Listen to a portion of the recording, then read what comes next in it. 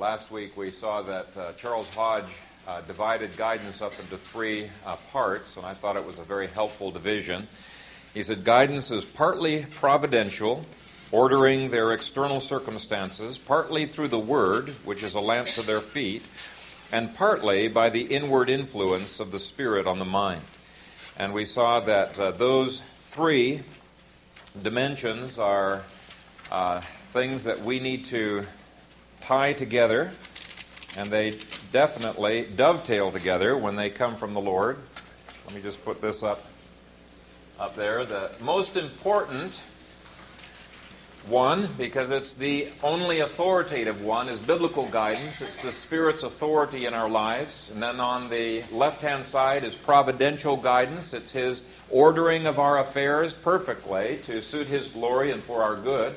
And then the subjective guidance, it's His Spirit within us, illumining our minds and revealing Himself to us in various ways. And we looked at 13 different ways in the first sermon in which God brings a subjective revelation, like the law of God written on the heart, the knowledge of His existence, the promptings and premonitions and things of that nature. But the three of those need to dovetail together. And one of the examples that we gave was of David. He was internally called by God. He met all the biblical qualifications. He's anointed by the Spirit and gifted. But he does not seize the throne until God providentially causes the people to vote him in and to anoint him with oil. All three dovetail together. When a minister comes to presbytery to be examined and who wants to come into the ministry, a presbytery will examine to see if all three are in place. Does he have the biblical qualifications? And they usually have a 1-year internship where they can test him to see, is he says he is, but is he really qualified? And then they'll ask, is he subjectively qualified? Subjectively called by God's Spirit. And what about providence? And there are all kinds of questions they ask to try to discern this. They will say, does your church locally believe that you are called, and what is the evidence? And does your family think you're called? And is your family going to be able to stand up to the rigors of ministry? And what is the evidence of these things? And so all three need to dovetail together. And again, as I said, only the Bible is normative. Another way of saying this is you look to the Bible for God's moral law. You look to the Bible for knowing how to please the Lord. The Bible judges and interprets providence, and so you've got an arrow going down from the top to the left-hand side. It judges and interprets the subjective guidance, and so you've got an arrow going from the top to the right as well. The bottom arrow is just linear time. It just means time will show whether it really was God's guidance or not, and it will be demonstrated. Now, the sad thing that has happened in the modern church is that many people ignore the clear-cut statements given in the Bible, and that's a portion of God's guidance. They ignore that because they feel led by the Lord, or they ignore that because God has given an open door to them. And so we looked at a number of scriptures. One of them was 1 Samuel 24, verse 1, where we see that God moved the heart of David, but it was a testing time. Would David follow his internal promptings, or would he follow the scriptures? And God blasted him because he did not stick by the scriptures. So no matter how strong the internal motivations may be and how providence and other things may line up, if it contradicts the Bible, it's not God's guidance, period. Okay? There are many counterfeits out there, even Satan. In fact, in that particular passage, it was Satan who moved David's heart, but it was with the Lord's permission as a test. Now, even beyond that, we've seen that feelings are not normative, open doors are not normative, and when we say that, number one, you can't ignore the Scripture, but number two, you cannot add commandments to the Scripture. And that's a very important point as well. Only the Bible may bind your conscience. 2 Timothy 3, 16 through 17 says the Bible is sufficient to make the man of God complete, thoroughly equipped for every good work. Not for some, not for most, for every good work. Okay? So that means if your conscience is troubling you about something that the Bible has given you perfectly liberty to do and says this is an okay thing, that means your conscience is defective. And what happens with legalists is a lot of times, because their conscience is troubled, they allow their subjective feelings to dictate what the Bible says. And it's adding to the Scripture. Only the Bible is normative. And the weak conscience, the subjective, is not lining up with the Scripture, and so they've actually reversed the arrows on that chart. And that's why we need to really be careful when people say, I have to, or I ought to, or I must obey the Lord. When it comes to subjective leading can make us aware. It can give us motivation. In fact, it can give us incredible motivation to do something. It gives us insight, but only the Bible can define whether it's sin or not, whether you have liberty to ignore it or not. Only the Bible can define that. And let me just give you a concrete example. I know of a very prominent missionary who was at a dinner party, and he walked up to a lady and told her that the Lord had just given him, I don't know if he said, the Lord has just revealed to me, or the Lord has just given me guidance that you're to be my future wife. Will you obey the Lord's will for your life? And if I was in her shoes, I would have run, or I would have at least have said, well, he's not shown me yet, when the Lord shows me, that'd be great, we'll talk about that. But the thing that troubled me about that statement when I read that in the missionary biography was that it was framed as a moral imperative. Are you going to obey the Lord? And sadly, this woman, it turned out okay later, but sadly she thought, well, who am I to disobey the Lord? If he's led, I guess I have to obey. And I would say, nonsense. Only the Bible can bind your conscience. Now, if you want to marry him, that's another thing, but it's not an issue of obedience or disobedience to the Lord. Actually, that can be a form of legalism. If you cannot prove it from the Scripture, then you cannot say that the person is out of the will of the Lord. Okay? Now, internally, you may be motivated in a given direction, but somebody else cannot bind your conscience in that way. And so what this lady should do in that situation is to say, well, number one, does this meet the biblical guidelines? Nope, you have an unbiblical divorce, and so it doesn't matter how strong the leading may be, it's obviously not from the Lord, because God does not contradict himself, and the Bible says that I cannot marry you. And so you look at the biblical criteria, you look at whether providence is enabling this to be, you look at the subjective guidance and see if they all line up.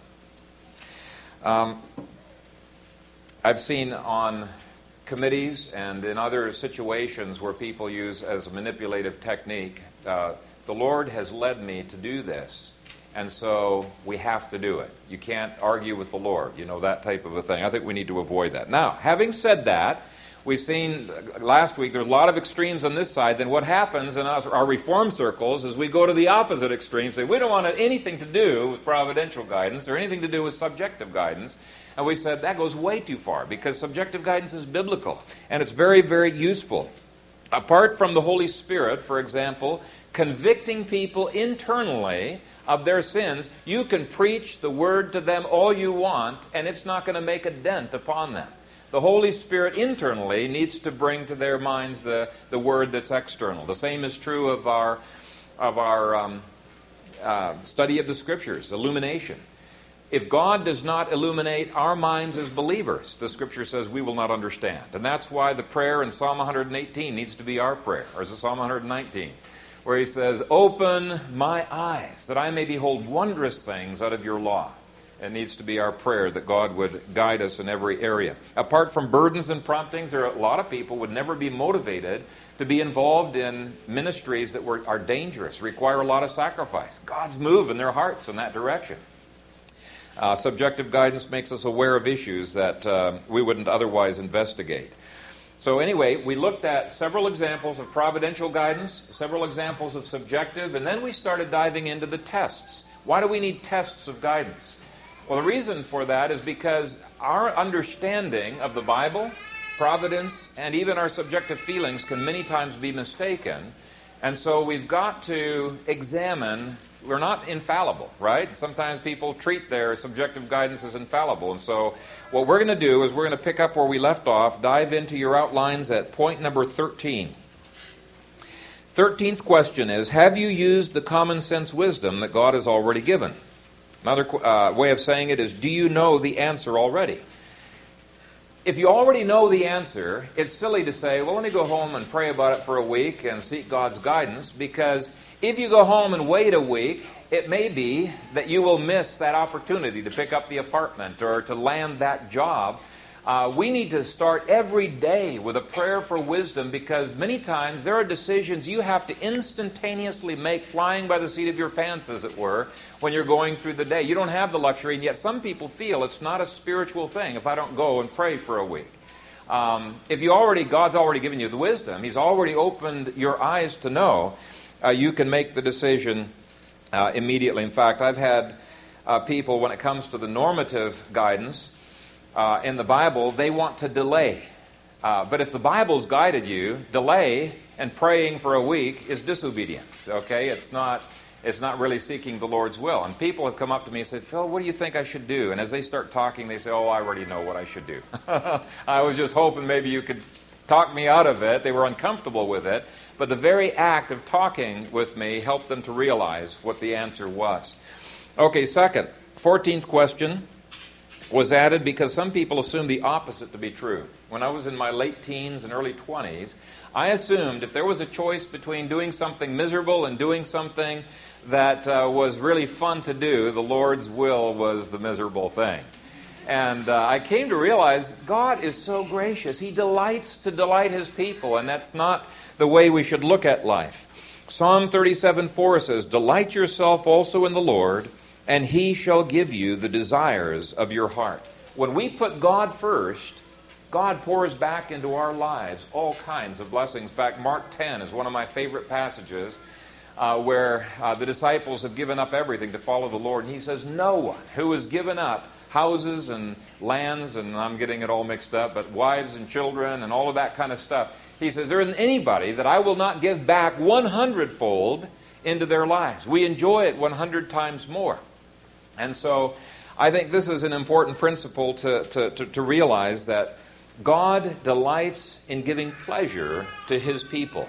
And so I've had people come to me on occasion and say, Pastor, I just don't know which way I should go. Here's two choices. And we've worked through all of the different details, and we've seen that, both choices are equally biblical. Both choices are equally possible providentially. They're both useful. They go through all the other criteria. So I just ask them, which of these things would bring you the most joy? And they instantly say, choice B. And I said, go for it. Go for it. You're not a killjoy. He's not going to force you to marry somebody that you could barely tolerate, living with. And I think most people buy that for marriage, but why do they not buy it for many other issues in life? Our God is a God who delights to delight His people. In fact, many times He puts those desires in our heart in the first place. But point 15 is a balance to this, because we can be very often self-deceived. And so we've got to examine, is this a sinful desire? Or is it a godly desire that I have? Why do I want to do this? Am I really delighting myself in the Lord? Because that verse we just read, delight yourself also in the Lord, and He shall give you the desires of your heart. Maybe it's not a situation where I am delighting in the Lord. This is a carnal desire that I am after. But when we are godly, we're putting God first, He arouses within our breast desires that He delights to give to us. And so there really is a balance that we have to have there. Psalm 139:24. See if there is any wicked way in me, and lead me in the way everlasting. Oops, I skipped ahead. It's Proverbs 21:2. Every way of a man is right in his own eyes, but the Lord weighs the hearts. Many times I don't even know if my motives are pure. So I have to go to the Lord and say, Lord, examine my motives. I think they're pure, but you show me if there's any wicked way in me, and if my desires have the right motivation. Okay, number 16, and I really should have started with number 16. Is it lawful? And I was putting this together too fast. If I ever do this sermon again, I'll change the order. I'll amalgamate some of these points, because there is a little bit of duplication here. But this is really the foundational point. Is it biblically lawful? And if you don't know, ask other people. Do you see anything biblically wrong with my doing such and such? Make sure you get a proof text from them, because there's a lot of legalists out there. But again, that verse I read earlier, we should pray Psalm 139:24. Lord, see if there is any wicked way in me, lead me in the way everlasting. 17, is it profitable? Paul says, all things are lawful for me, but all things are not helpful. Now let me just pause for a moment, because this has been subject to a lot of misunderstanding. Some people think, well, this just throws out the law of God altogether. Everything's lawful. And in context, what he is saying is all of the things that these legalists have been debating in the church are lawful. He's saying, don't worry about that. He's not saying it in an absolute sense that all things are lawful, or he'd contradict himself, because he goes on to say that adultery and fornication, and he lists a number of things, are unlawful and they are sinful. So that's not what he is saying. He is saying the things that they are debating, like, for example, the legalists thought it was unlawful for people to get married. They had to be celibate. And he says, no, that's lawful. It's lawful to drink. It's lawful to eat meat. It's lawful to eat things prepared by pagans. So that's the context. Let me read it again. All things are lawful for me, but all things are not helpful. All things are lawful for me, but I will not be brought under the power of any. Verse 23. All things are lawful for me, but not all things are helpful. All things are lawful for me, but not all things edify. And so you might be doing something that is lawful in and of itself, but because it is controlling you, it may be something that you have to, for a season, completely do away with. For example, TV is lawful. Well, not all TV programs are lawful, but TV in itself is lawful. Entertainment is lawful. But you have to ask yourself, is it helpful? Is this something that is controlling me? Is this something that is hindering my walk with the Lord? Caffeine. Perfectly lawful to eat caffeine, right? And a number of you out there, yay, but if you're addicted to it, then it's controlling you, right? And so it may be for a period of time. You may have to kick caffeine altogether so that it is not controlling you. Reading a newspaper is lawful for me, right? But I may have a given day in the week when I have got so much work to do. If I take the time to read the newspaper, it's going to really stress out and mess up my day. So it's perfectly lawful to read, but it's not helpful. It's not helpful for that day. So that's the point that is given there. It's not enough that the Bible permits it. We need to ask if in this circumstance it's helpful and edifies, or if I should wait. Am I controlled by it? Point 18, I've already mentioned that. Am I causing someone else to stumble? Point 19. Now, point 19 has been so abused in the evangelical community that I think I do need to spend a little bit more time explaining this. When Paul says, beware lest somehow this liberty of yours become a stumbling block to those who are weak, he is not indicating that the weak should rule the church or should dictate their conscience upon the whole church. Causing someone to stumble does not mean disagreeing with that person, or it does not even mean doing things that that person wouldn't do. What it means is trying to pressure those people into doing what their conscience says they should not, because it will place them in a position of sinning against their conscience. And so what Paul wants, he wants the weak person instructed in their conscience, weaned from the weak nature, but he does not want their conscience violated. And so Paul, right off the bat, he tells these weak Christians, look, you guys are wrong. It is biblical to get married. It's biblical to eat meat. It's biblical to drink. It's biblical to eat things offered to idols. He says, you're wrong on that. But then he goes on and he instructs the strong brethren. He says, when weak brethren like this come into the church, make sure that you are gentle with them, that you don't push them and change faster than their conscience is able to bear. You need to instruct them from the Scriptures. And one of the best explanations I've seen on those passages is by Metter in his book on guidance. Anyway, point 19 is still important in decision-making. Will exercising my liberty cause someone else to stumble into sin? That's the key point. Number 20 asks, does it edify others or show them love? 1 Corinthians 10 goes on to say, let no one seek his own, but each one the other's well-being. Now that, of course, doesn't mean they're going to interpret what you do as being the loving thing. For example, the loving thing may be to pull them out of their sin and to bring a rebuke into their lives, and they don't want that rebuke, but it is still the loving thing. It may be the loving thing to exercise your liberty, because this person isn't a weak Christian. He's really a legalist. He's really a Pharisee. And so you have to evaluate. Is this something that is the loving thing? Is it going to build them up? Is it going to edify that person? If it's not, it may be something I want to forego doing. We need to be aware of the tyranny of the weaker brother, but at the same time, we need to avoid needlessly antagonizing. And some people just seem to take delight in flaunting their liberty and antagonizing others. So we have to ask, is this really the loving thing to do in this situation? 21, does it glorify God?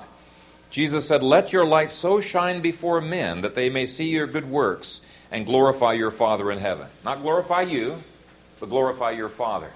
And so if we're engaging in work, but we don't want people to know that we're a Christian, we're engaging in things that are right, but we're hiding our light under a bushel. We don't want people to find out we're doing it for biblical reasons because we're ashamed. That's not glorifying God. The only glory that's going to go anywhere is to us. Point 22. Is this an area of weakness that if God answered it, could make me stumble? Jesus says that even a good thing like an eye or a hand, and the Bible says, it's a good thing, it's a gift from God, even an eye or a hand, if it causes you to stumble, needs to be plucked out and thrown away from you, cast away. I went to seminary with a guy who was an avid sailor, and there was nothing wrong with sailing, but he said that the sailboat had become an absolute idol in his life. He spent so many hours every day polishing the boat and admiring it and sailing it that he said he had to just get rid of his idol for a period of years before he was able to handle it in a godly way. And the Proverbs passage indicates that either poverty or riches can be a stumbling block. And you can read that on your own. So you need to know, what are my weaknesses? Maybe somebody else can have this, but if I had it, I'd be in trouble. Point number 23. Will this slow you down in your race or weigh you down from being able to effectively serve the Lord? Hebrews 12:1 says, "Let us lay aside every weight and the sin which so easily ensnares us, and let us run with endurance the race that is set before us." Okay, you only have so many hours in a day. If I did everything I had an interest in doing, 60 hours a day probably would not be enough. We don't have 60 hours, so we got to prioritize, right? We got to ditch some things. We got to say, okay, here's the top priorities, and are these things going to weigh me down and slow me down from achieving these priorities? And then we have to say no to some of those things in our lives. Now, in that point, I do give a balance, and I think it's an important one, because many times we assume that our race is what we want to do. It's our agendas. And the Lord brings along a divine opportunity for us to be involved in some ministry, and it irritates us, because we've got our agenda of what we want to do, and it's slowing us down. A pastor at Presbytery told me this past week that he had somebody in his congregation that I think it was going to a funeral, but it may have been a wedding. But I think it was going to a funeral. And he walked past this florist, and he was thinking, I really should go into that florist and get some flowers for this. And he thought, no, I'm going to be late. I'm in a hurry. He kept on going down, and this urge to go into that thing began to be stronger and stronger. The further down the road he went, the more uncomfortable he became. So he turned around, went into the florist, and went to talk, and he saw the florist with a gun to, I forget now if it was even a girl or a guy, but had a gun to his head and was just about to blow his brains out. And he said, "Stop, what are you doing?" And he started talking with him and eventually led this guy to the Lord. And so here was the Lord prompting him, and he's got a busy schedule. I got to get going, but the Lord's prompting him to go into this florist. And this happened to Christ all of the time. He's going along. He's got this agenda of what he needs to do. For example, one of the scriptures in there, I think, was Jairus' daughter being healed. He's going to heal Jairus' daughter, and this woman who's hemorrhaging of blood, she touches his garment, is healed, and it could have just ended there. But no, Jesus turns around and he ministers to her, even though it was not something that was planned. Many times, God's divine opportunities for witness and for ministry that he brings into our lives, even amongst our children, are not convenient. And some people, especially if you're really project-oriented and the kids are needing help, it's like, get out of here, kids, I want to get my projects done, You have to realize the kids are your project, right? But many of the things were not convenient for Christ either. He took his disciples on vacation. And then God sovereignly brings people along. It's like, oh, great. The disciples are saying, Lord, get rid of these guys. And Christ is moved with compassion for them. So we've got to be sensitive. What is God prompting us to do? And let Him blue pencil in our plans. Let Him adjust them to His glory. Okay, related to this is point number 24. Will this become a thorn that chokes out your spiritual life by adding anxious cares, desires for riches, or desires for personal pleasure? Now, Christ is not against riches, and you know that from the sermons that we have preached in the past. But He said that riches can choke out our spiritual life.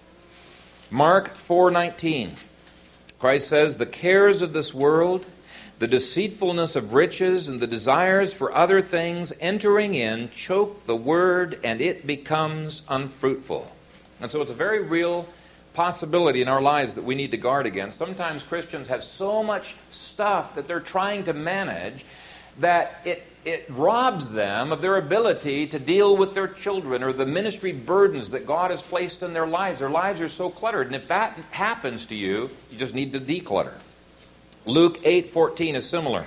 It says, now the ones that fell among the thorns are those who, when they have heard, go out and are choked with cares, riches, and pleasures of life, and bring no fruit to maturity. So just because it's a lawful activity does not mean it's something that you should be engaged in.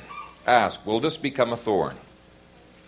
Have you sought counsel from at least 2 other people that you trust to be objective? Let me put up another overhead that we had last time in terms of guidance by counsel. Now you will notice that these are exactly the same triangles that you have on the previous sheet. Obviously, if you know the answer, you don't need to seek counsel, but when you have doubts, it's very useful to go to other people and see what they have to say. And even if you think you know the answer, sometimes it's good to check it out with others because, again, of the deception of our hearts and to see what they bring. Now, there's nothing magical about the guidance by counsel because, they have the same biblical guidance that we do, providence and subjective guidance. I mean, they're looking at it.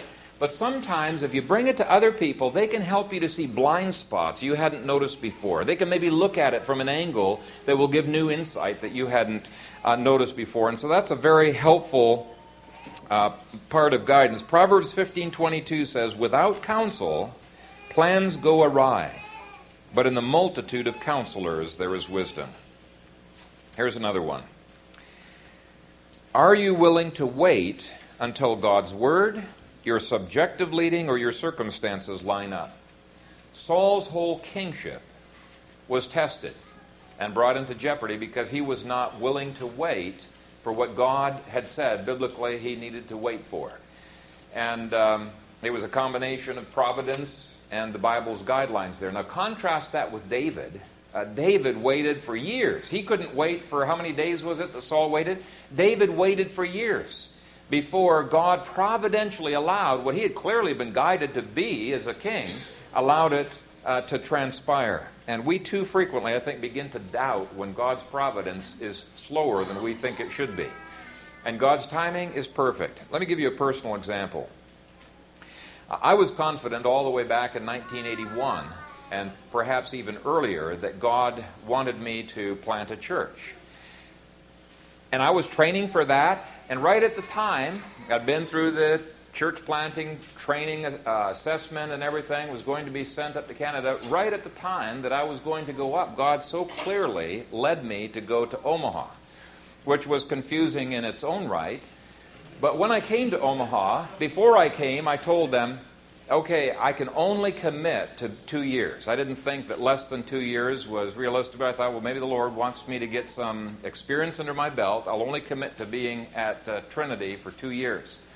12 years later, I was still wondering, because there was many times in those 12 years that I thought, surely this is time for me to go on and to plant a church. And any time I even so much as thought about it, God put such a check in my spirit, I could not go forward. He just would not give me the permission to go ahead. So I continued to faithfully be there. And then there was a time, in a flash, it was all at once that God gave me faith and assurance that I was to resign that week, that I would be given approval by the session, approval by the congregation, approval by presbytery. I had no doubts that that would happen, even though there was a big conflab about that. I knew that the Lord was going to bring me through that I would plant a church, buy a house this side of town, and then after 5 years that there would be a transition into having staff.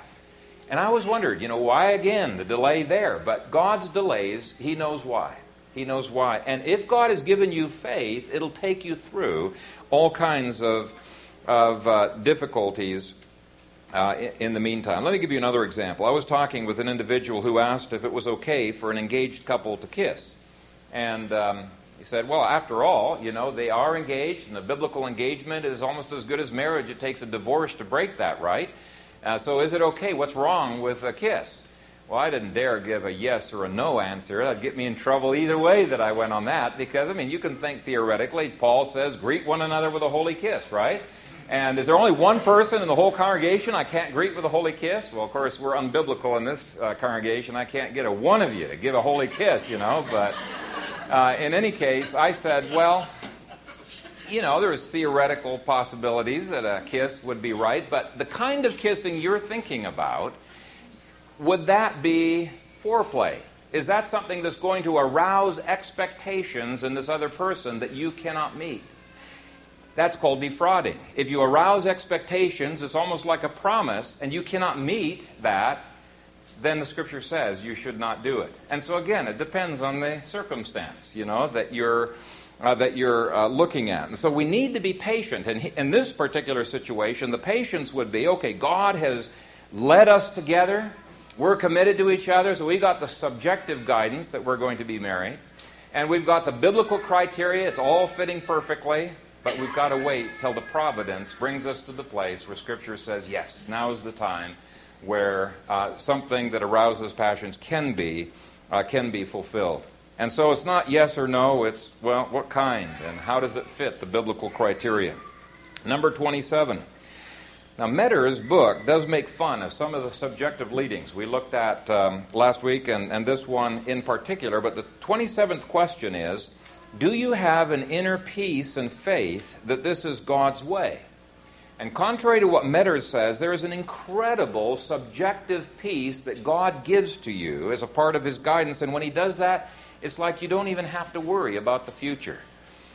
Peter says it's a peace that surpasses understanding.